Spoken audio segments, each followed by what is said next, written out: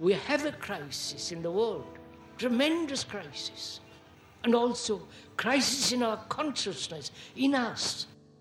I see the urgency of change, radical revolution, mutation in the mind. I see it. It is necessary. There is complete quietness of the mind, and that which is silent has vast space. Only then that which is nameless comes into being. This is Urgency of Change, the Krishnamurti podcast.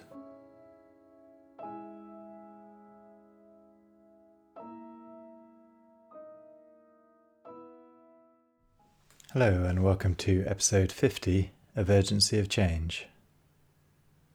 This week's podcast continues Terence Stamp's reading of Krishnamurti's classic book, Commentaries on Living. Most of these recordings have never been heard before. This is a podcast from Krishnamurti Foundation Trust. For more information about our activities and programs, such as our volunteer program at Rockwood Park in the UK, we are online at kfoundation.org.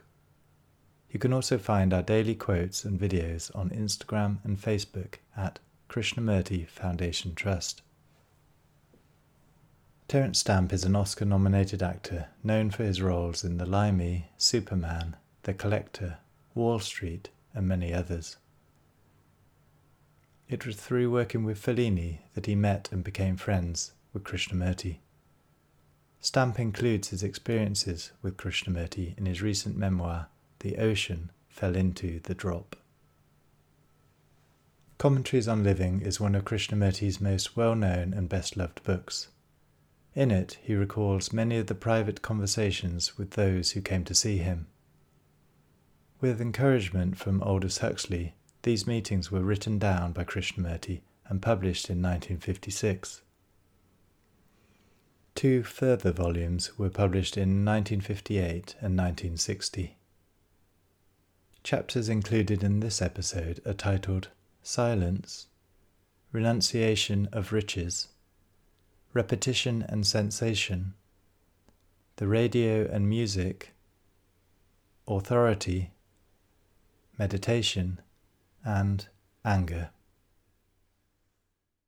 Silence. It was a powerful motor and well tuned. It took the hills easily without a stutter, and the pickup was excellent. The road climbed steeply out of the valley and ran between orchards of orange and tall, wide-spreading walnut trees. On both sides of the road, the orchards stretched for fully 40 miles, up to the very foot of the mountains. Becoming straight, the road passed through one or two small towns and then continued into the open country, which was bright green with alfalfa. Again, winding through many hills, the road finally came out onto the desert. It was a smooth road. The hum of the motor was steady, and the traffic was very light. There was an intense awareness of the country, of the occasional passing car, of the road signals, of the clear blue sky, of the body sitting in the car, but the mind was very still.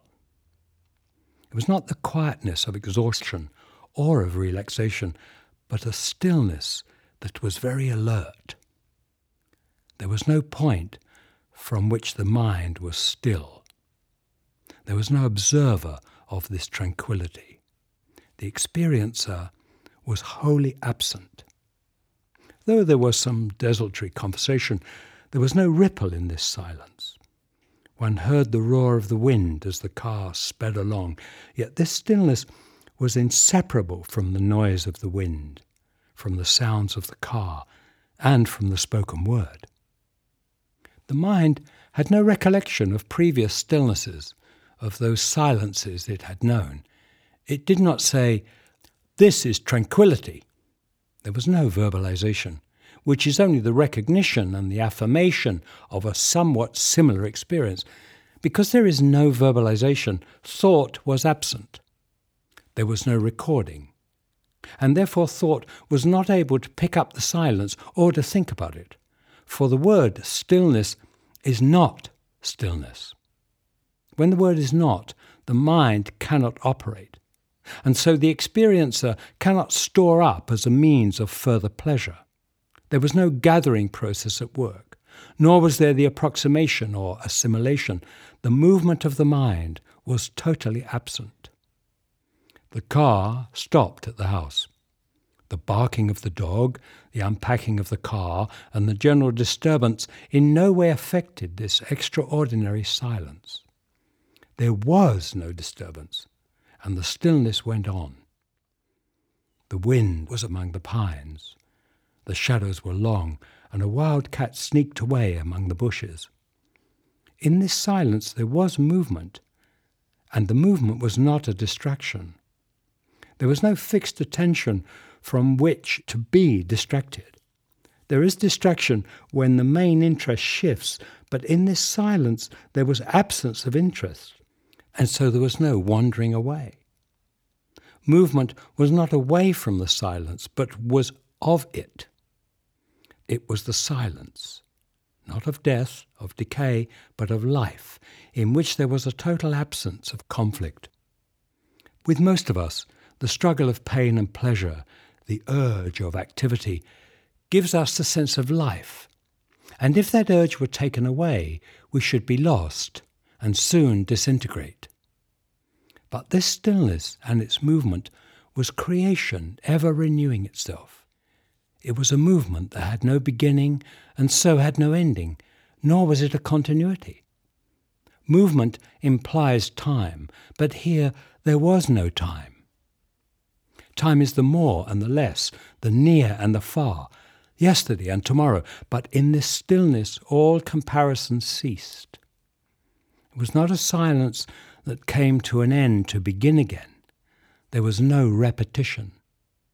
The many tricks of the cunning mind were wholly absent. If this silence were an illusion, the mind would have some relationship to it. It would either reject it or cling to it, reason it away, or with subtle satisfaction identify itself with it. But since it has no relationship to this silence, the mind cannot accept or deny it. The mind can operate only with its own projections, with the things which are of itself. But it has no relationship with the things that are not of its own origin. This silence is not of the mind, and so the mind cannot cultivate or become identified with it. The content of this silence is not to be measured by words. Renunciation of riches. We were sitting in the shade of a large tree overlooking a green valley. The woodpeckers were busy, and there were ants in a long line scurrying back and forth between two trees. The wind was from the sea, bringing the smell of a distant fog. The mountains were blue and dreamy. Often they had seemed so close, but now they were far away. A small bird was drinking from the little pool made by a leaky pipe. Two grey squirrels with large bushy tails were chasing each other up and down a tree. They would climb to the top and come spinning down with mad speed almost to the ground, and then go up again. He was once a very rich man and had renounced his riches. He had had a great many possessions and had enjoyed the burden of their responsibility, for he was charitable and not too hard of heart. He gave without stint and forgot what he gave. He was good to his helpers and saw to their benefits and made money easily in a world that was bent on money-making. He was unlike those whose bank accounts and investments are bigger than themselves, who are lonely and afraid of people and their demands, who shut themselves off in the peculiar atmosphere of their wealth. He was not a threat to his family, nor did he yield easily, and he had many friends, but not because he was rich. He was saying that he had given up his possessions because it had struck him one day as he was reading something how vastly stupid were his money-making and his wealth. Now he had but few things and was trying to lead a simple life to find out what it was all about and whether there was something beyond the appetites of the physical centres. To be content with little is comparatively easy, To be free from the burden of many things is not difficult when one is on a journey looking for something else. The urgency of inward search clears away the confusion of many possessions, but being free from outer things does not mean a simple life. Outer simplicity and order do not necessarily mean inner tranquility and innocence. It is good to be simple outwardly, for it does give a certain freedom. It is a gesture of integrity. But why is it that we invariably begin with the outer and not with the inner simplicity? Is it to convince ourselves and others of our intention? Why do we have to convince ourselves? Freedom from things needs intelligence, not gestures and convictions. And intelligence is not personal. If one is aware of all the implications of many possessions, that very awareness liberates. And then there is no need for dramatic assertions and gestures. It is when this intelligent awareness is not functioning that we resort to disciplines and detachments. The emphasis is not on much or little, but on intelligence. And the intelligent man, being content with little, is free from many possessions.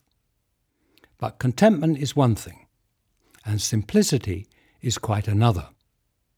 The desire for contentment or for simplicity is binding. Desire makes for complexity. Contentment comes with the awareness of what is, and simplicity with the freedom from what is. It is well to be outwardly simple, but it is far more important to be inwardly simple and clear. Clarity does not come through a determined and purposeful mind. The mind cannot create it. The mind can adjust itself, can arrange and put its thoughts in order, but this is not clarity or simplicity. The action of will makes for confusion, because will, however sublimated, is still the instrument of desire. The will to be, to become, however worthwhile and noble, may give a directive, may clear a way amidst confusion, but such a process leads to isolation, and clarity cannot come through isolation. The action of will may temporarily light up the immediate foreground, necessary for mere activity, but it can never clear up the background, for will itself is the outcome of this very background.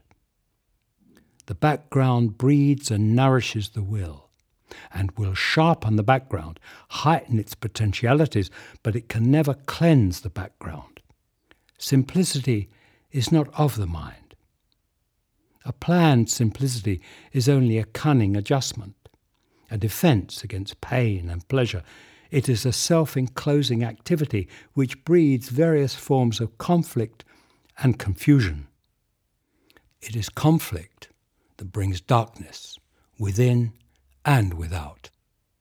Conflict and clarity cannot exist together, and it is freedom from conflict that gives simplicity, not the overcoming of conflict.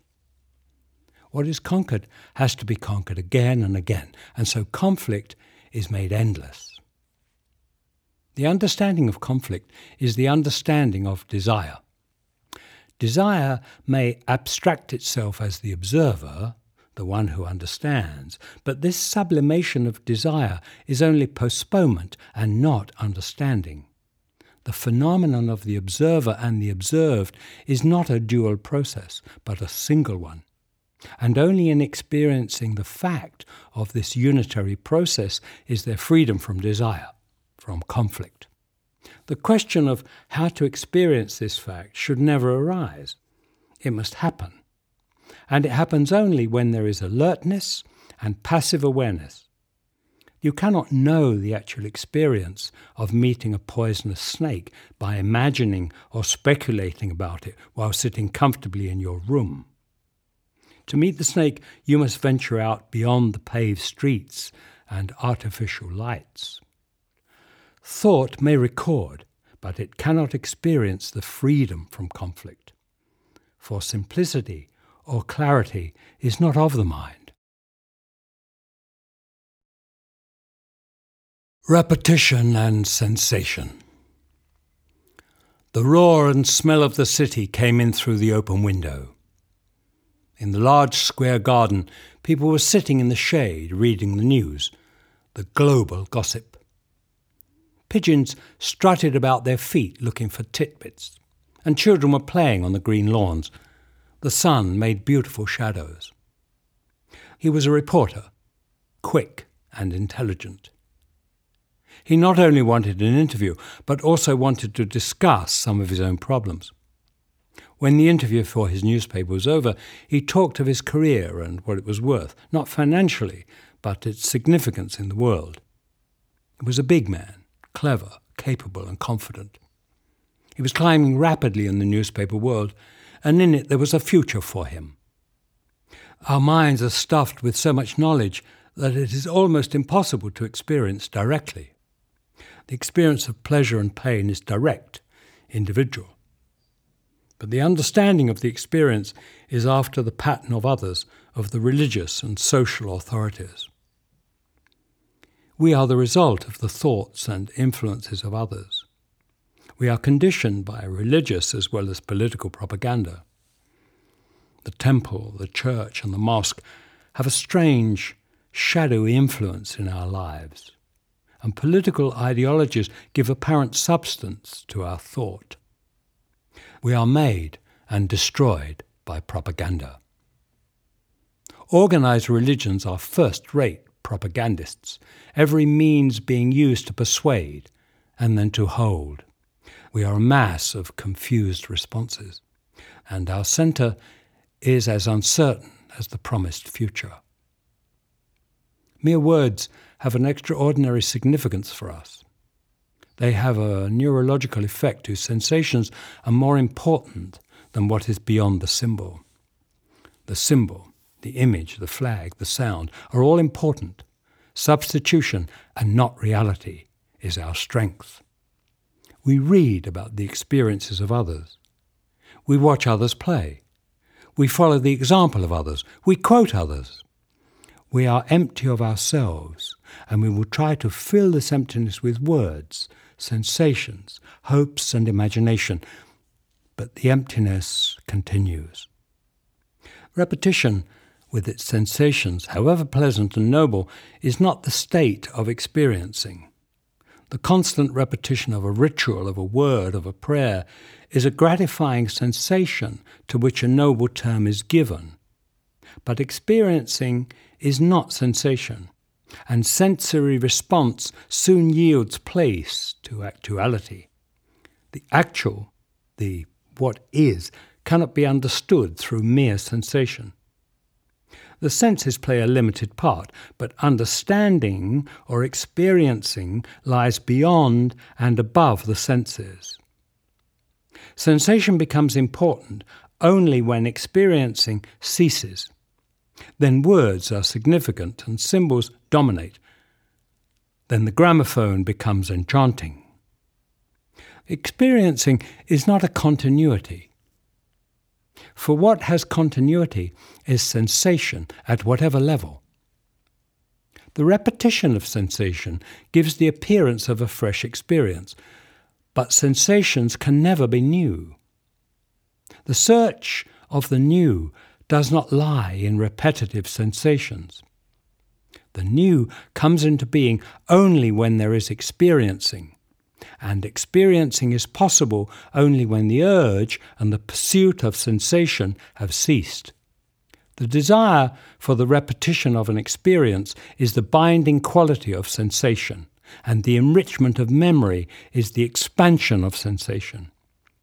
The desire for the repetition of an experience, whether your own or that of another, leads to insensitivity, to death. Repetition of a truth is a lie. Truth cannot be repeated. It cannot be propagated or used. That which can be used and repeated has no life in itself. It is mechanical, static. A dead thing can be used, but not truth. You may kill and deny truth first, and then use it, but it is no longer truth. The propagandists are not concerned with experiencing. They are concerned with the organization of sensation, religious or political, social or private. The propagandist, religious or secular, cannot be a speaker of truth. Experiencing can come only with the absence of the desire for sensation. The naming, the terming must cease. There is no thought process without the verbalization, and to be caught in verbalization is to be a prisoner to the illusions of desire. The radio and music. It is obvious that radio music is a marvellous escape. Next door, they kept the thing going all day long and far into the night. The father went off to his office fairly early. The mother and daughter worked in the house or in the garden, and when they worked in the garden, the radio blared louder. Apparently the son also enjoyed the music and the commercials, for when he was at home, the radio went on just the same. By means of the radio, one can listen endlessly to every kind of music, from the classical to the very latest. One can hear mystery plays, news, and all the things that are constantly being broadcast. There need be no conversation, no exchange of thought, for the radio does almost everything for you. The radio, they say, helps students to study, and there's more milk if at milking time the cows have music. The odd part about all this is that the radio seems to alter so little the course of life. It may make some things a little more convenient. We may have global news more quickly and hear murders described most vividly, but the information is not going to make us intelligent. The thin layer of information about the horrors of atomic bombing, about international alliances, research into chlorophyll and so on, does not seem to make any fundamental difference in our lives. We are as warm-minded as ever. We hate some other group of people. We despise this political leader and support that. We are duped by organized religions.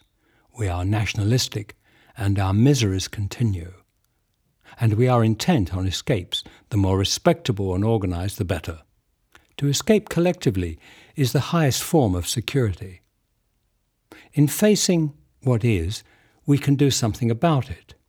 But to take flight from what is inevitably makes us stupid and dull, slaves to sensation and confusion. Does not music offer us, in a very subtle way, a happy release from what is? Good music takes us away from ourselves, from our daily sorrows, pettiness and anxieties. It makes us forget, or it gives us strength to face life. It inspires, invigorates and pacifies us. It becomes a necessity in either case, whether as a means of forgetting ourselves or as a source of inspiration. Dependence on beauty and avoidance of the ugly is an escape which becomes a torturing issue when our escape is cut off. When beauty becomes necessary to our well-being, then experiencing ceases and sensation begins. The moment of experiencing is totally different from the pursuit of sensation. In experiencing, there is no awareness of the experiencer and his sensations. When experiencing comes to an end, then begins the sensations of the experiencer. And it is these sensations that the experiencer demands and pursues.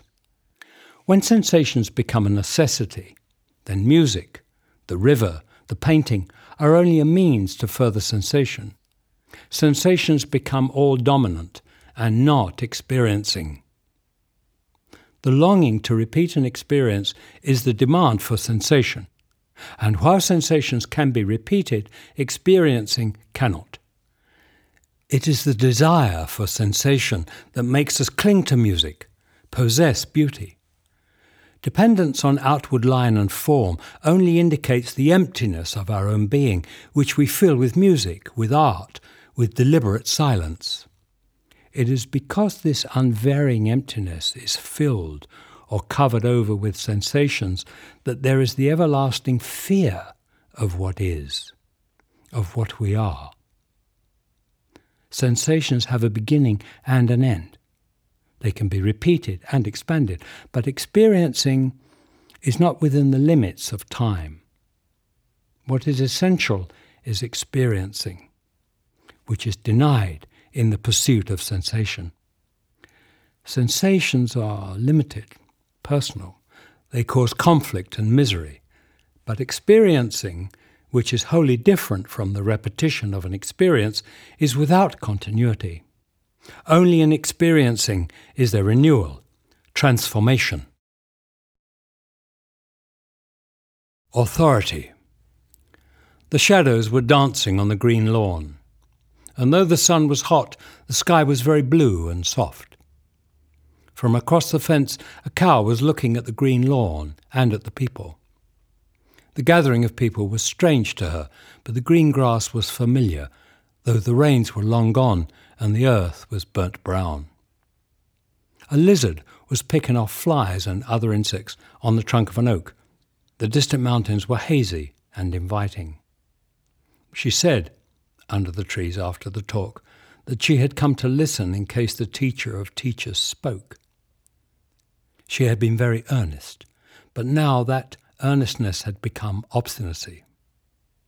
This obstinacy was covered over by smiles and by reasonable tolerance, a tolerance that had been very carefully thought out and cultivated. It was a thing of the mind, and so could be inflamed into violent, angry intolerance. She was big and soft-spoken, but there lurked condemnation, nourished by her convictions and beliefs. She was suppressed and hard, but had given herself over to brotherhood and to its good cause. She added, after a pause, that she would know when the teacher spoke, for she and her group had some mysterious way of knowing it, which was not given to others. The pleasure of exclusive knowledge was so obvious in the way she said it, in the gesture and the tilt of the head. Exclusive private knowledge offers deeply satisfying pleasure. To know something that others do not know is a constant source of satisfaction. It gives one the feeling of being in touch with deeper things which afford prestige and authority. You are directly in contact. You have something which others have not, and so you are important not only to yourself, but to others. The others look up to you, a little apprehensively, because they want to share what you have. But you give, always knowing more. You are the leader, the authority, and this position comes easily, for people want to be told, to be led. The more we are aware that we are lost and confused, the more eager we are to be guided and told. So authority is built up in the name of the state, in the name of religion, in the name of a master or a party leader. The worship of authority, whether in big or little things, is evil, the more so in religious matters. There is no intermediary between you and reality, and if there is one, he is a perverter, a mischief maker. It does not matter who he is, whether the high saviour or your latest guru or teacher. The one who knows does not know. He can know only his own prejudices, his self-projected beliefs and sensory demands. He cannot know truth, the immeasurable. Position and authority can be built up, cunningly cultivated, but not humility. Virtue gives freedom, but cultivated humility is not virtue. It is mere sensation and therefore harmful and destructive. It is a bondage to be broken again and again. It is important to find out not who is the master, the saint, the leader, but why you follow. You only follow to become something, to gain, to be clear. Clarity cannot be given by another. Confusion is in us.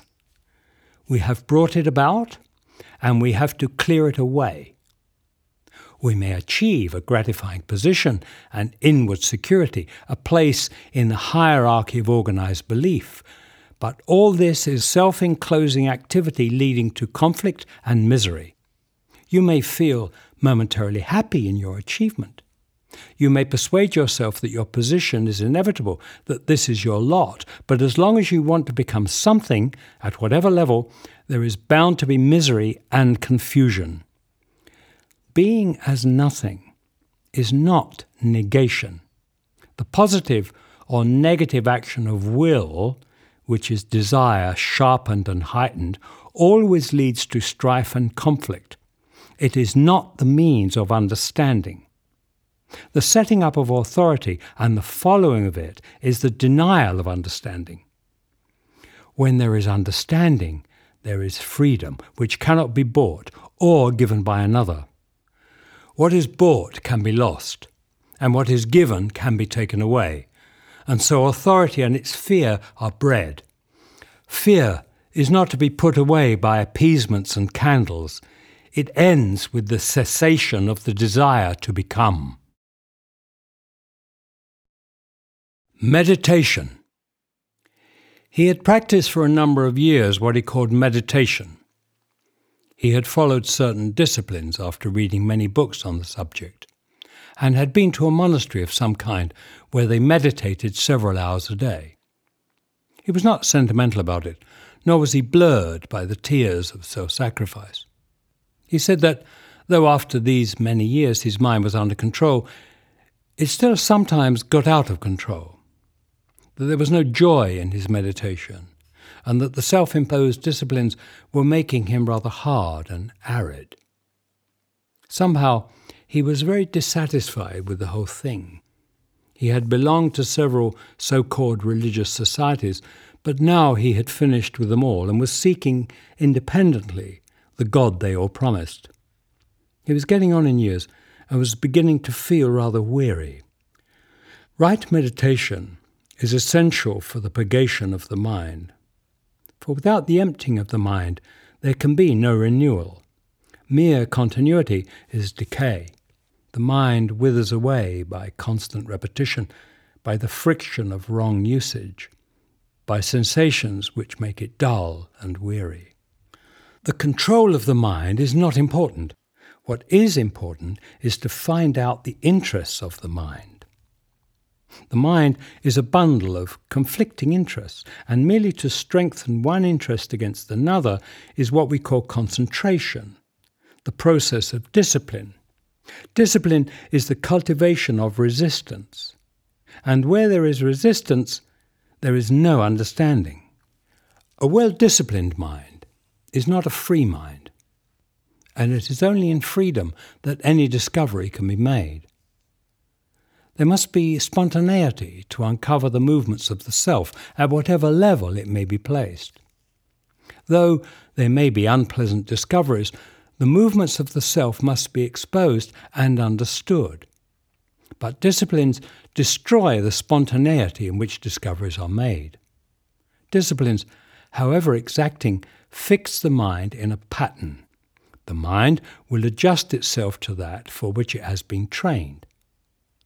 But that to which it adjusts itself is not the real. Disciplines are mere impositions, and so can never be the means of denudation. Through self-discipline, the mind can strengthen itself in its purpose, but this purpose is self-projected, and so it is not the real. The mind creates reality in its own image, and disciplines merely give vitality to that image. Only in discovery can there be joy.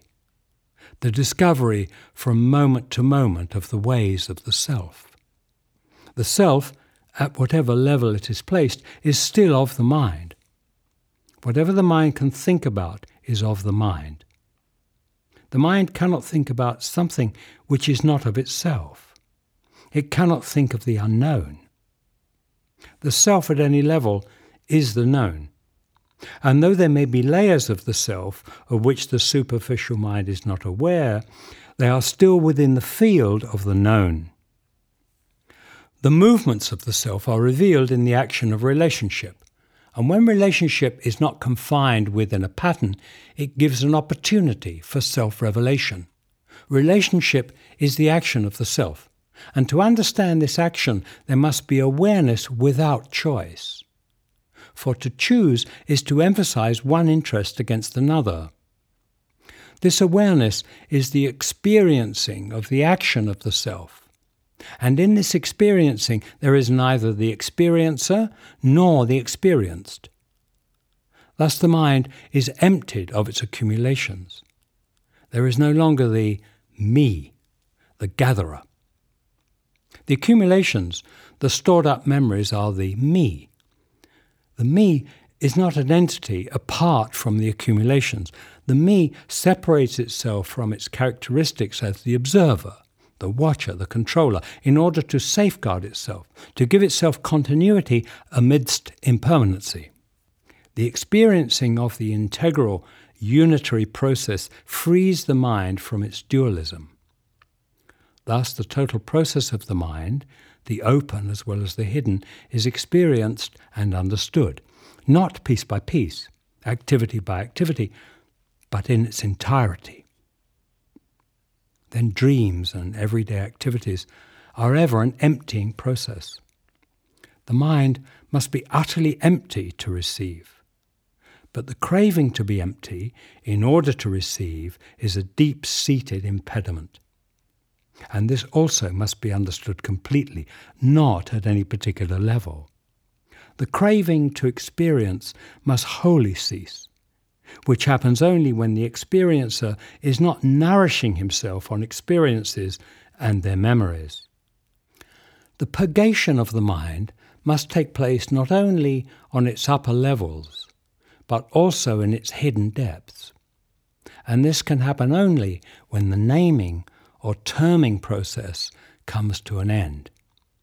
Naming only strengthens and gives continuity to the experiencer, to the desire for permanency, to the characteristic of particularizing memory. There must be silent awareness of naming, and so the understanding of it. We name not only to communicate, but also to give continuity and substance to an experience, to revive it, and to repeat its sensations. This naming process must cease, not only on the superficial levels of the mind, but throughout its entire structure. This is an arduous task, not to be easily understood or lightly experienced, for our whole consciousness is a process of naming or terming experience, and then storing or recording it. It is this process that gives nourishment and strength to the illusory entity, the experiencer, as distinct and separate from the experience. Without thoughts, there is no thinker. Thoughts create the thinker, who isolates himself to give himself permanency, for thoughts are always impermanent. There is freedom when the entire being, the superficial as well as the hidden, is purged of the past. Will is desire. And if there is any action of the will, any effort to be free, to denude oneself, then there can never be freedom, the total purgation of the whole being. When all the many layers of consciousness are quiet, utterly still, only then is there the immeasurable, the bliss that is not of time, the renewal of creation. Anger. Even at that altitude, the heat was penetrating. The window panes felt warm to the touch. The steady hum of the plane's motors was soothing, and many of the passengers were dozing. The earth was far below us, shimmering in the heat, an unending brown with an occasional patch of green. Presently we landed, and the heat became all but unbearable. It was literally painful, and even in the shade of a building, the top of one's head felt as if it would burst. The summer was well along, and the country was almost a desert. We took off again, and the plane climbed, seeking the cool winds. 2 new passengers sat in the opposite seats, and they were talking loudly. It was impossible not to overhear them. They began quietly enough, but soon anger crept into their voices, the anger of familiarity and resentment. In their violence, they seemed to have forgotten the rest of the passengers. They were so upset with each other that they alone existed, and none else. Anger has that peculiar quality of isolation, like sorrow. It cuts one off. And for the time being, at least, all relationship comes to an end. Anger has the temporary strength and vitality of the isolated. There is a strange despair in anger, for isolation is despair. The anger of disappointment, of jealousy, of the urge to wound, gives a violent release whose pleasure is self-justification. We condemn others, and that very condemnation is a justification of ourselves. Without some kind of attitude, whether of self-righteousness or self-abasement, what are we? We use every means to bolster ourselves up, and anger, like hate, is one of the easiest ways. Simple anger, a sudden flare-up which is quickly forgotten, is one thing, but the anger that is deliberately built up, that has been brewed and that seeks to hurt and destroy, is quite another matter. Simple anger may have some physiological cause which can be seen and remedied, but the anger that is the outcome of a psychological cause is much more subtle and difficult to deal with. Most of us do not mind being angry. We find an excuse for it. Why should we not be angry when there is ill treatment of another or of ourselves? So we become righteously angry. We never just say we are angry and stop there. We go into elaborate explanations of its cause. We never just say that we are jealous or bitter, but justify or explain it. We ask how there can be love without jealousy, or say that someone else's actions have made us bitter, and so on. It is the explanation, the verbalization, whether silent or spoken, that sustains anger, that gives it scope and depth. The explanation, silent or spoken, acts as a shield against the discovery of ourselves as we are. We want to be praised or flattered. We expect something, and when these things do not take place, we are disappointed. We become bitter or jealous. Then, violently or softly, we blame someone else. We say the other is responsible for our bitterness. You are of great significance because I depend upon you for my happiness, for my position or prestige. Through you, I fulfill. So you are important to me. I must guard you. I must possess you. Through you, I escape from myself. And when I am thrown back upon myself, being fearful of my own state, I become angry.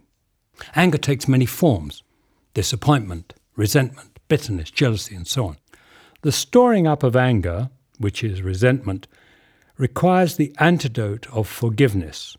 But the storing up of anger is far more significant than forgiveness. Forgiveness is unnecessary when there is no accumulation of anger. Forgiveness is essential if there is resentment. But to be free from flattery and from the sense of injury without the hardness of indifference makes for mercy, charity. Anger cannot be got rid of by the action of will, for will is part of violence. Will is the outcome of desire, the craving to be, and desire in its very nature is aggressive, dominant. To suppress anger by the exertion of will is to transfer anger to a different level, giving it a different name, but it is still part of violence.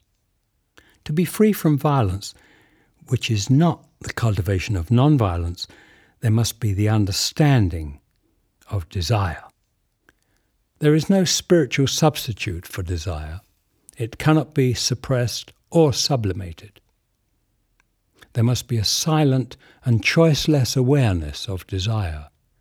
And this passive awareness is the direct experiencing of desire without an experiencer giving it a name.